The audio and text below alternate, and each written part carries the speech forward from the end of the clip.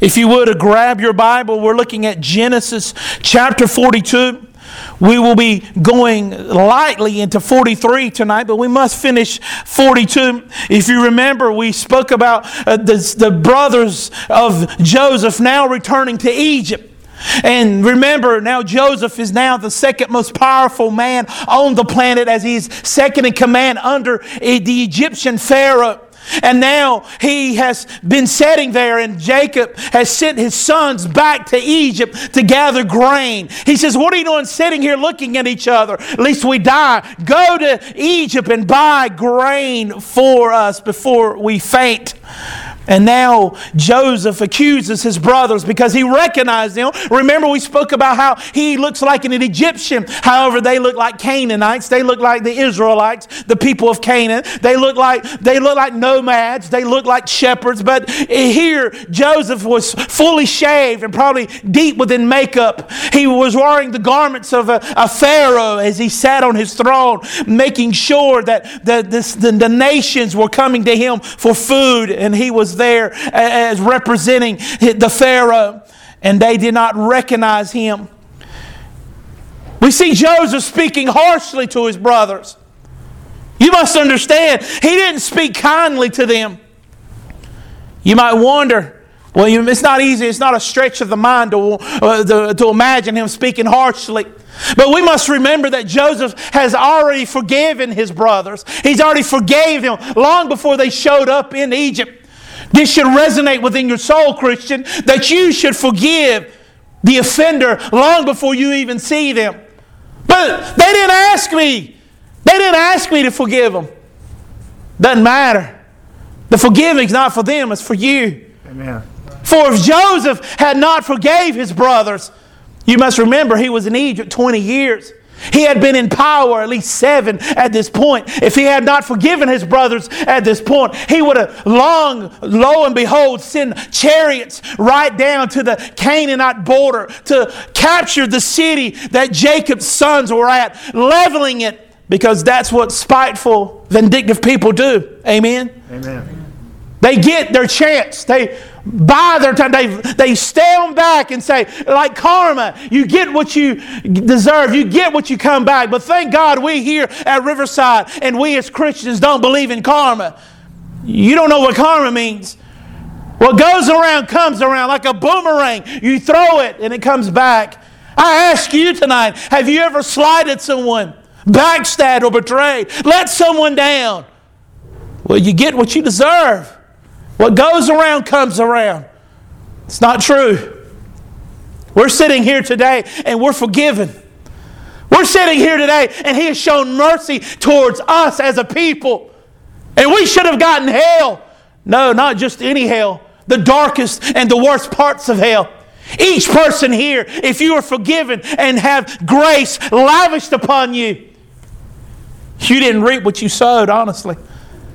For you're reaping grace and mercy today. Man, I don't like it when the preacher preaches like this, because that means I got to forgive somebody. That means I got to show grace to somebody who don't deserve it, just like we don't deserve it. Joseph could have leveled his brothers at this point.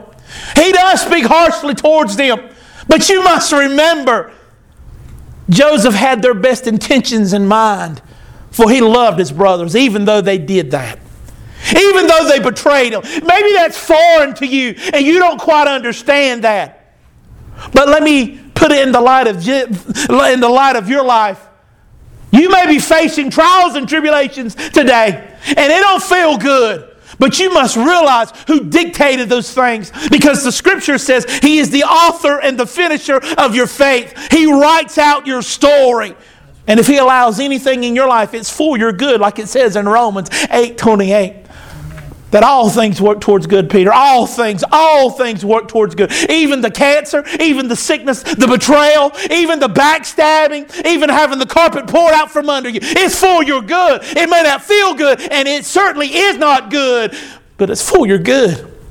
Joseph speaks harshly to his brothers. You might even consider it offensive, scary. As an adversary, you would even imagine that it looks like he is not on their side.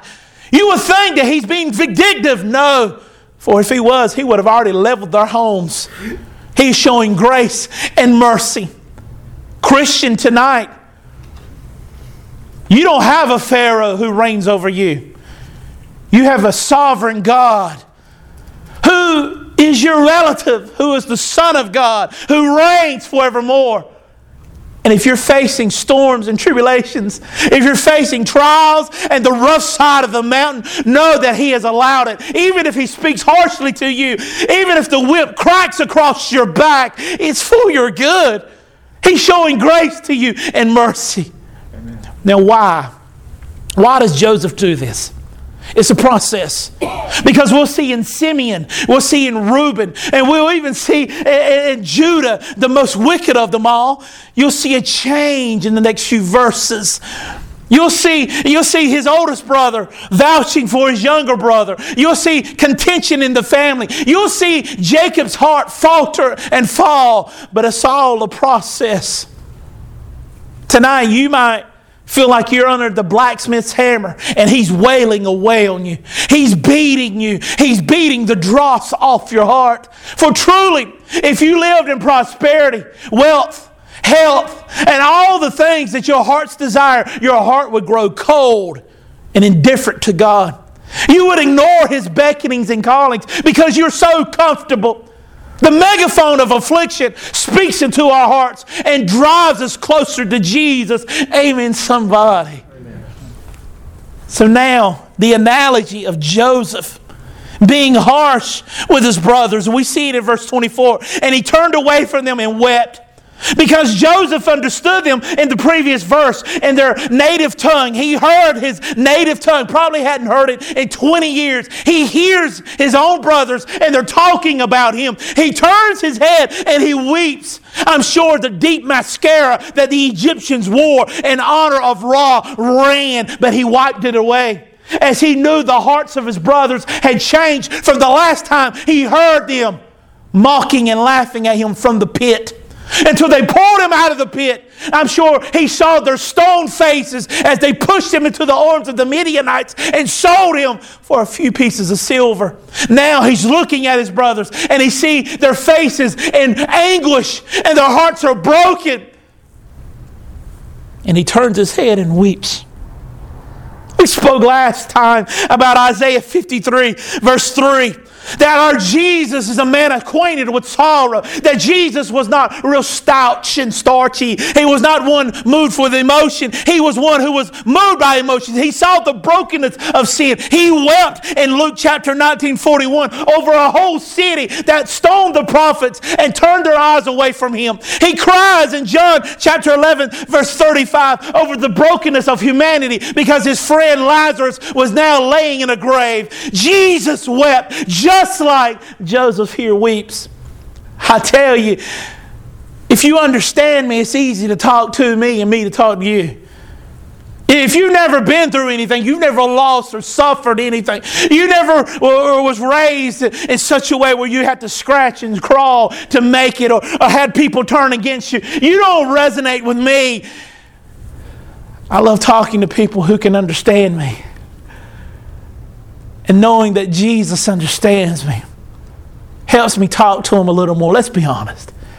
Some people want a plastic Jesus. You know the little plastic baby Jesus we have. We got our manger scene up here. It's probably made of porcelain, but people treat Jesus like He's a perfect plastic Jesus. And they take Him out once a year, put Him in the front yard, and let everybody know they love Jesus, put Him back in the closet for the rest of the year. And that's all the Jesus they need and want.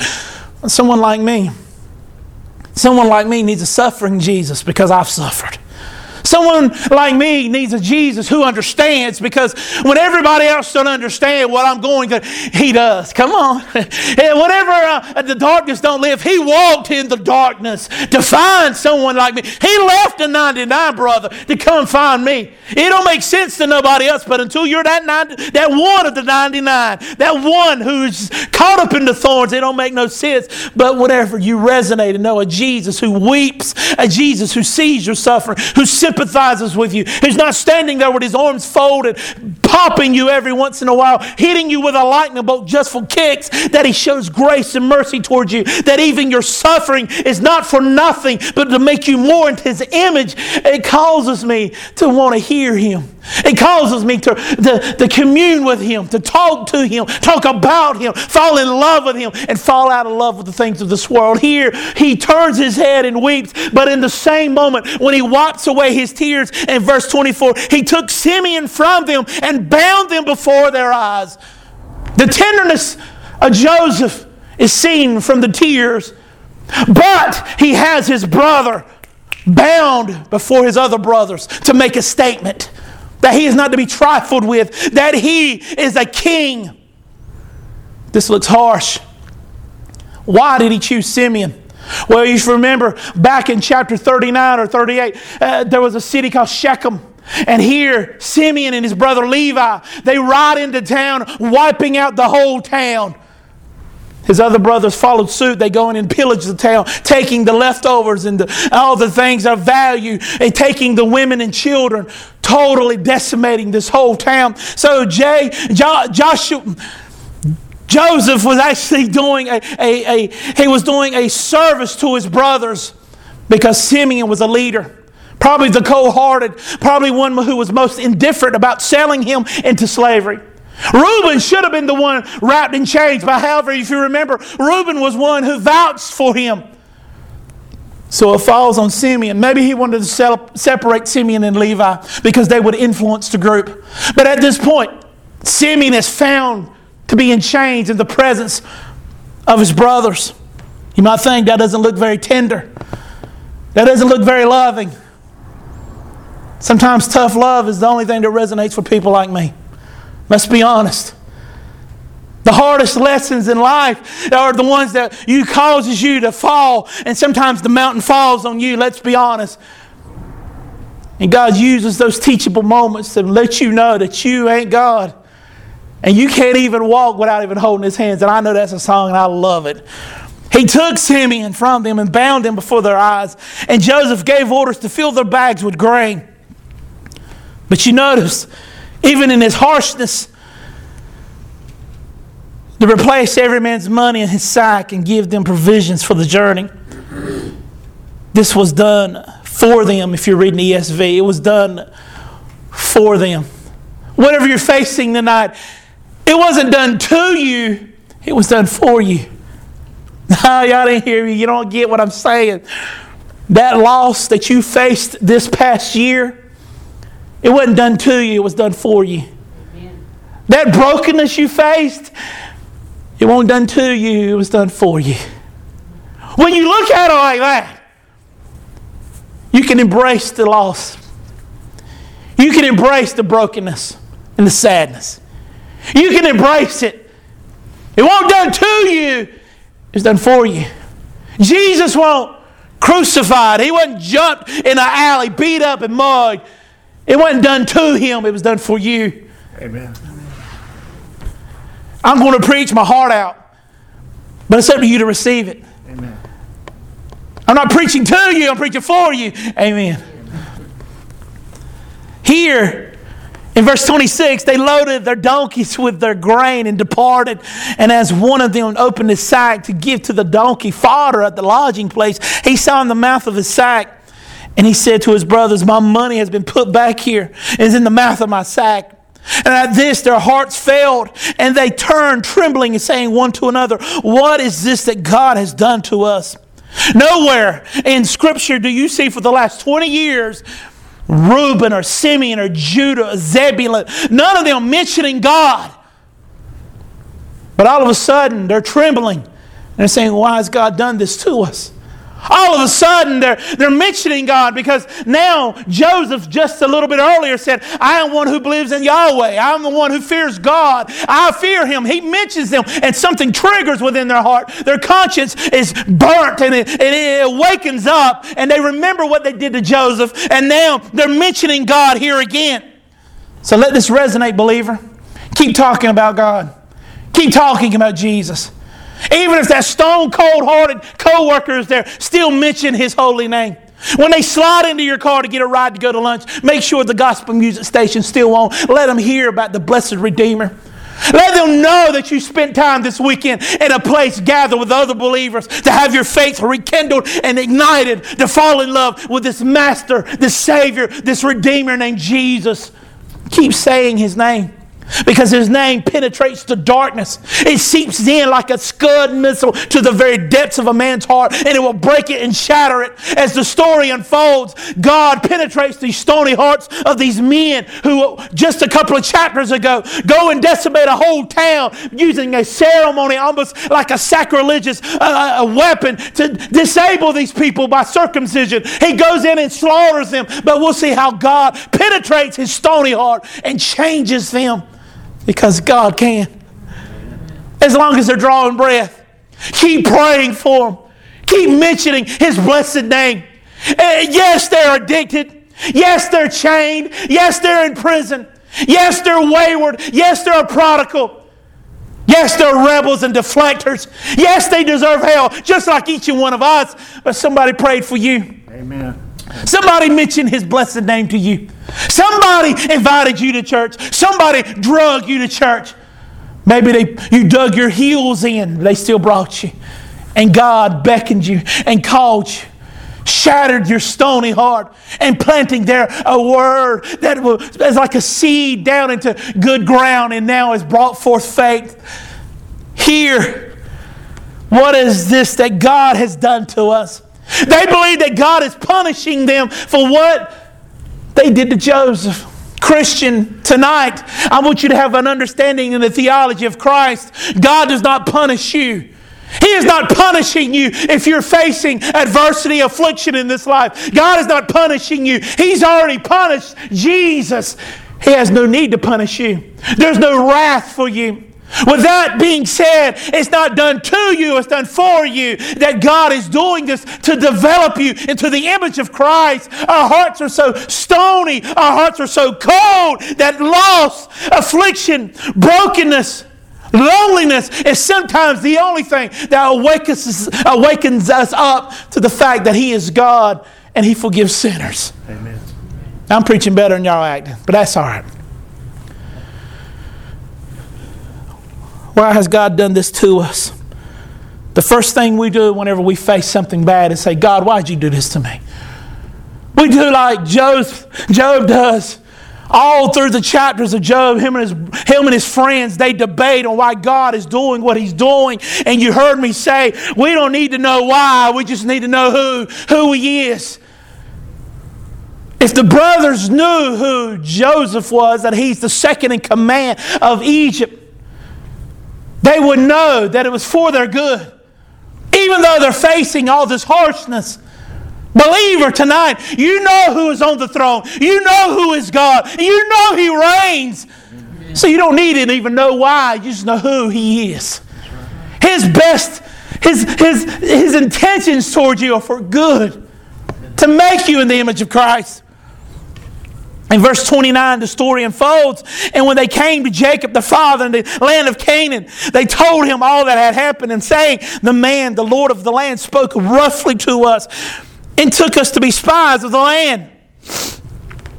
What if every believer felt that way about Jesus or His messenger whenever He stood in the pulpit? They walked away. He spoke mean to me, and they go home and get their blankie and indulge in their sins because their snowflake hearts are broken. Sometimes the harshness that comes from the pulpit is what you need, and let it ring in your ears that there's a God and there's a judgment day, and you'll stand before Him and you need a Redeemer. They say the leader of the land spoke roughly towards us, Daddy. He was mean to me. But we said to him, we are honest men. Verse 31, that's a lie. And you know that's a lie because they threw their own brother into slavery. We have never been spies, which could be true. It's probably true. Verse 32, we are 12 brothers, one of us of our father. One is no more, and the youngest to this day is with our father in the land of Canaan. Then the man, the Lord of the land, said to us, by this I shall know you are honest men. Leave one of your brothers with me, and take grain for the famine of your household and go your way. At first, when Joseph spoke to them, if you remember back in 41, or chapter 40 here at the beginning, he actually said, I'm going to keep all of you and send one of you home. But he showed grace and mercy and let them all go and kept one. Verse 34, bring your youngest brother to me. Then I shall know that you are not spies, but honest men, and I will deliver your brother to you, and you shall trade in the land.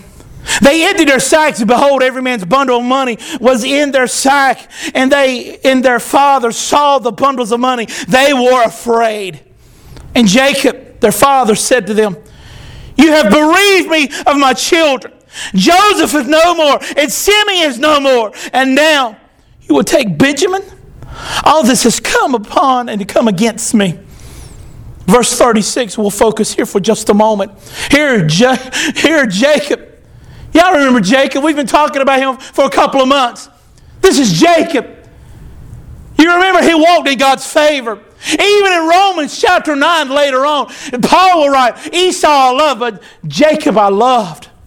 Esau I hated, but Jacob I loved. We look at that and we say, well, how could God hate anybody? That don't make any sense. But the astounding idea of the whole text is this, that God loved Jacob. He shouldn't have loved Jacob. He shouldn't have showed favor towards him. He shouldn't have laid his hand on him. Told him he would never be his banner, that he'll be Jehovah Nisi, that he'll be Jehovah Shalom, always present, Jehovah Shalom, that he will be with him, Jehovah Jireh, his provider. And he should have never done that because he had nothing to warrant those things. The fact that Jacob was loved by God is the blessing and one that's impossible, that is too great for us to fathom. That God has loved us sinners like He has loved Jacob. That's the amazing thing. But here in verse 36, Jacob does not recount those things. He doesn't remember that he was with him when he crossed over the river. That he was he was the trailblazer, and he was rear guard. He was the one who put a hedge around him and protected him against Laban. That he protected him and watched over him. That he has given him children. That he has kept his promises towards him. No, Jacob doesn't remember that. He remembers the bad things that he's faced. And in verse 36, he says, all this has come against me. And in some versions it says, everything's against me. Jacob weeps and says, the whole world is against me. My heart is faint. And it's just like us believers to forget the blessings of God. Only in this very moment, only in the very moment of affliction we remember that, because we're prone to react from pain. Amen. Only when pain strikes we move. Here Jacob says, all this has come against me. All this is greater than God. I can't see God through any of this. Here he cries out, oh, woe is me. He has a pity party. Yeah. It's bad to lose children. Absolutely. But he forgot who his God is. I don't know what you're facing tonight. I'm sure it's a big mountain. I don't know how big that valley is you're in, or how deep the pit, or how hot the fiery furnace, or what kind of lions prowl around you in the lion's den. I don't know. I've got my own. But I know God is bigger than that mountain. He's bigger than that valley. He's stronger than those lions. And His power is more infinite and more white hot than any fire you walk through. Amen. All this is against me. I just want to come alongside him and say, Jacob, oh Jacob, do you not know He's on your side? That He has not forgotten you. He's not forsaken you. That He is God and He reigns forevermore. Like I want to come along beside some of you. Yes, I know what the doctor said. I know what the children are doing. I know what the spouse is up to. I see and understand. I know you're facing this adversity, this loneliness and this depression. I know. But God is greater than all that. He's mightier. He's stronger. He's able. He is the comforter. He is the Prince of Peace. Lord of glory. Lord of hosts of army angels. He is our God in whom we serve. Amen. So let us pause for a moment and look at Jacob. We can almost poke him and laugh at him and say, get up. No. We've thrown our own pity parties, and the only people that came was us. Let's be honest. Amen. Let us have a right thinking tonight of suffering. If you're suffering, it's not for your demise. If you're facing depression and sickness, if you're facing a bed of affliction, if you're facing those things, it's not a punishment to you. It's for you. Amen. To make you in the image of Christ. Even in the diagnosis, even whenever they give you that pink slip of paper and you leave the doctor and it says what it is, you can still have tears and weep. You can still come to the funeral, put your hand on the casket as they lower it down into the dust and miss the loved one. You can still walk across and see your ex over across the street, and you can still have that longing of brokenness in your heart. You can still see those family members who have blackballed you and called you the black sheep, but you can do it through joy unspeakable. Joy through the betrayal. Joy through the kiss of betrayal like Judah. Joy. Oh, Jacob, remember who is your God. Remember that He is faithful. Now we see Reuben in verse 37. He tries to make all things right. But you remember, Reuben is the oldest brother, but he has no credibility in his family anymore. Back in 37, he actually slept with his father's concubine. He has no credibility. His father don't trust him. How hard it is for a parent when they don't trust their children. How awful it is whenever they can't believe a word they say and they have no integrity. Verse 37, and Reuben said to his father, "Kill my 2 sons if I do not bring them back to you. Put them in my hands and I'll bring him back to you. Give me Benjamin and I'll bring him back. And if I don't come back, you can kill your grandchildren." Oh yeah, that'll go over great, right? That's one thing that'll make him feel so much better, is killing his own grandchildren. But Reuben's trying. Yes, I'm sure Reuben, I'm really sure in verse 37, it doesn't sound the words of a hard-hearted man. Yes, he fell in the past and he thought it was covered up because you don't read about it. It's only a couple of verses that he did this sin against his father, and nobody talks about it. Just like in your family, those dark things nobody talks about. You know why God uses messed up families? Because that's all there are. This family's just as messed up as yours, if not even worse. Some of us are giving it run for the money, let's be honest. But here he says, "Jacob, if I don't come back with Benjamin, you can kill my children." Reuben's children were the pride of his life, his 2 sons. So he took what he's saying very seriously. In verse 38, but he said, "My son will not go down with you, for his brother is dead and he is the only one left.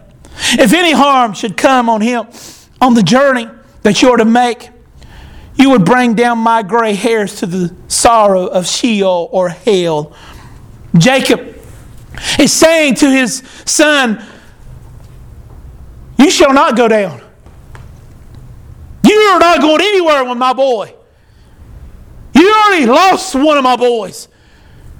You have no credibility in this family." In fact, later, I think it's 48, he really socks it to him. He takes his inheritance away. For Reuben has ruined his relationship and his reputation in this family.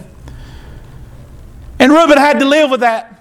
See, some people believe that whenever you ask Jesus into your heart and He forgives you of all your sins, all your mistakes on this earth that you've done are supposed to be erased, and everybody is supposed to see you as a new creature. But no, they still see Tickle and Boo Boo, and they still see you. They still see the same face. That ain't changed. The new man inside is changed, but you have to live with the result of what your life has been like. But thank God He'll give you grace for that, because nowhere do we see that Reuben says, "Oh, I ain't going to have nothing else to do with you. You can't see that I'm changed." No, he still lives within his community, still part of the family. And he lives with it, bearing that scarlet letter, because that's his to bear. But God gives him the grace to do it. So if you're here today and you made a mistake, you have done your time in jail, you've been locked up, you have been dragged through the mud, and you're still walking around tainted, well, wear it well. Still living for Christ. When other people can't accept you for being a new believer, be a new believer anyway. Trust Him anyway. But there's something I want you to look at here. Jacob is very intensive. He's very to the point. In verse 38, he has stated it. I'm the type of person, when I say I'm going to do it, I'm going to do it. Even if I got to cut my own nose off my face, I'm going to do it. I'm going to do it with all my ability, the best I can. And here Jacob, he says, there's no way you're taking my son to Egypt. You have already lost one son. I'm putting my foot down.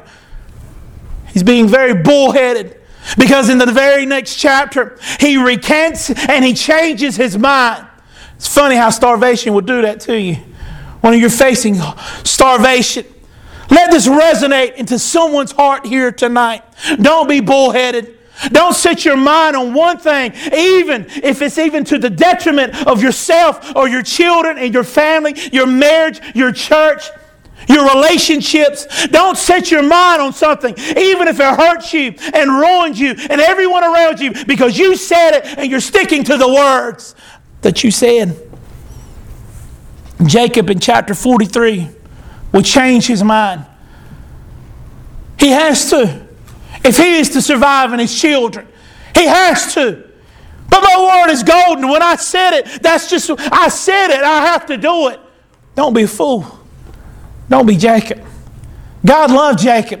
Even though he was foolish and rash and he was deceitful and supplanter, God showed him grace. And in one way He showed him grace is He caused his heart to be able to change his mind. Tonight, in chapter 43, when Jacob changes his mind, he saves himself. He saves his children and his grandchildren. He saves his relationship with his own family, and he saves the well-being of Ephraim, Manasseh, and the 12 tribes of Israel when he changes his mind. I'm not saying change your mind about this church or change your mind about the preacher. I'm talking about when you say, I'm going to do this thing, and you find out later that maybe you're wrong. You can't say, I was wrong. You can humble yourself like Christ humbled Himself. If Jesus can come and wrap a towel around His waist and wash feet and serve tables, then you can certainly do the same in your household. Men, don't let the soap and water from the dishes wash off your machismo. Humble yourself and serve your household. Be the biggest sinner in your house and know you're the biggest sinner, and be the first one to say, I was wrong. I shouldn't have spoke that way. I shouldn't have been so rash. Even the scriptures tell us, men, that we are to love our wives as the weaker vessel, that we're to show compassion like Christ shows towards the church. Men, would you want to be married to you? Thank you that our groomsmen here, that we are His bride, that He's gracious and kind towards us. That when we make mistakes, He forgives and He shows grace. Thank you. I can serve a groom like that. Amen. To be honest with you, I can't serve a groom like me. Someone who's harsh and someone who lays down the law. This is the way it's going to be. Let us serve like Jesus serves, with compassion, grace, and mercy. Amen. And if you don't like that, there's no hope for you. I'd rather be broken by grace than having a stiff neck and God's twisting my head off because I won't buckle and I won't change. He even tells us, come unto me, all you are heavy laden and burdensome, for my yoke is easy and my burden is light. Let us serve a Jesus like that and serve like Jesus like that. Let us bow our heads and pray. Father, thank you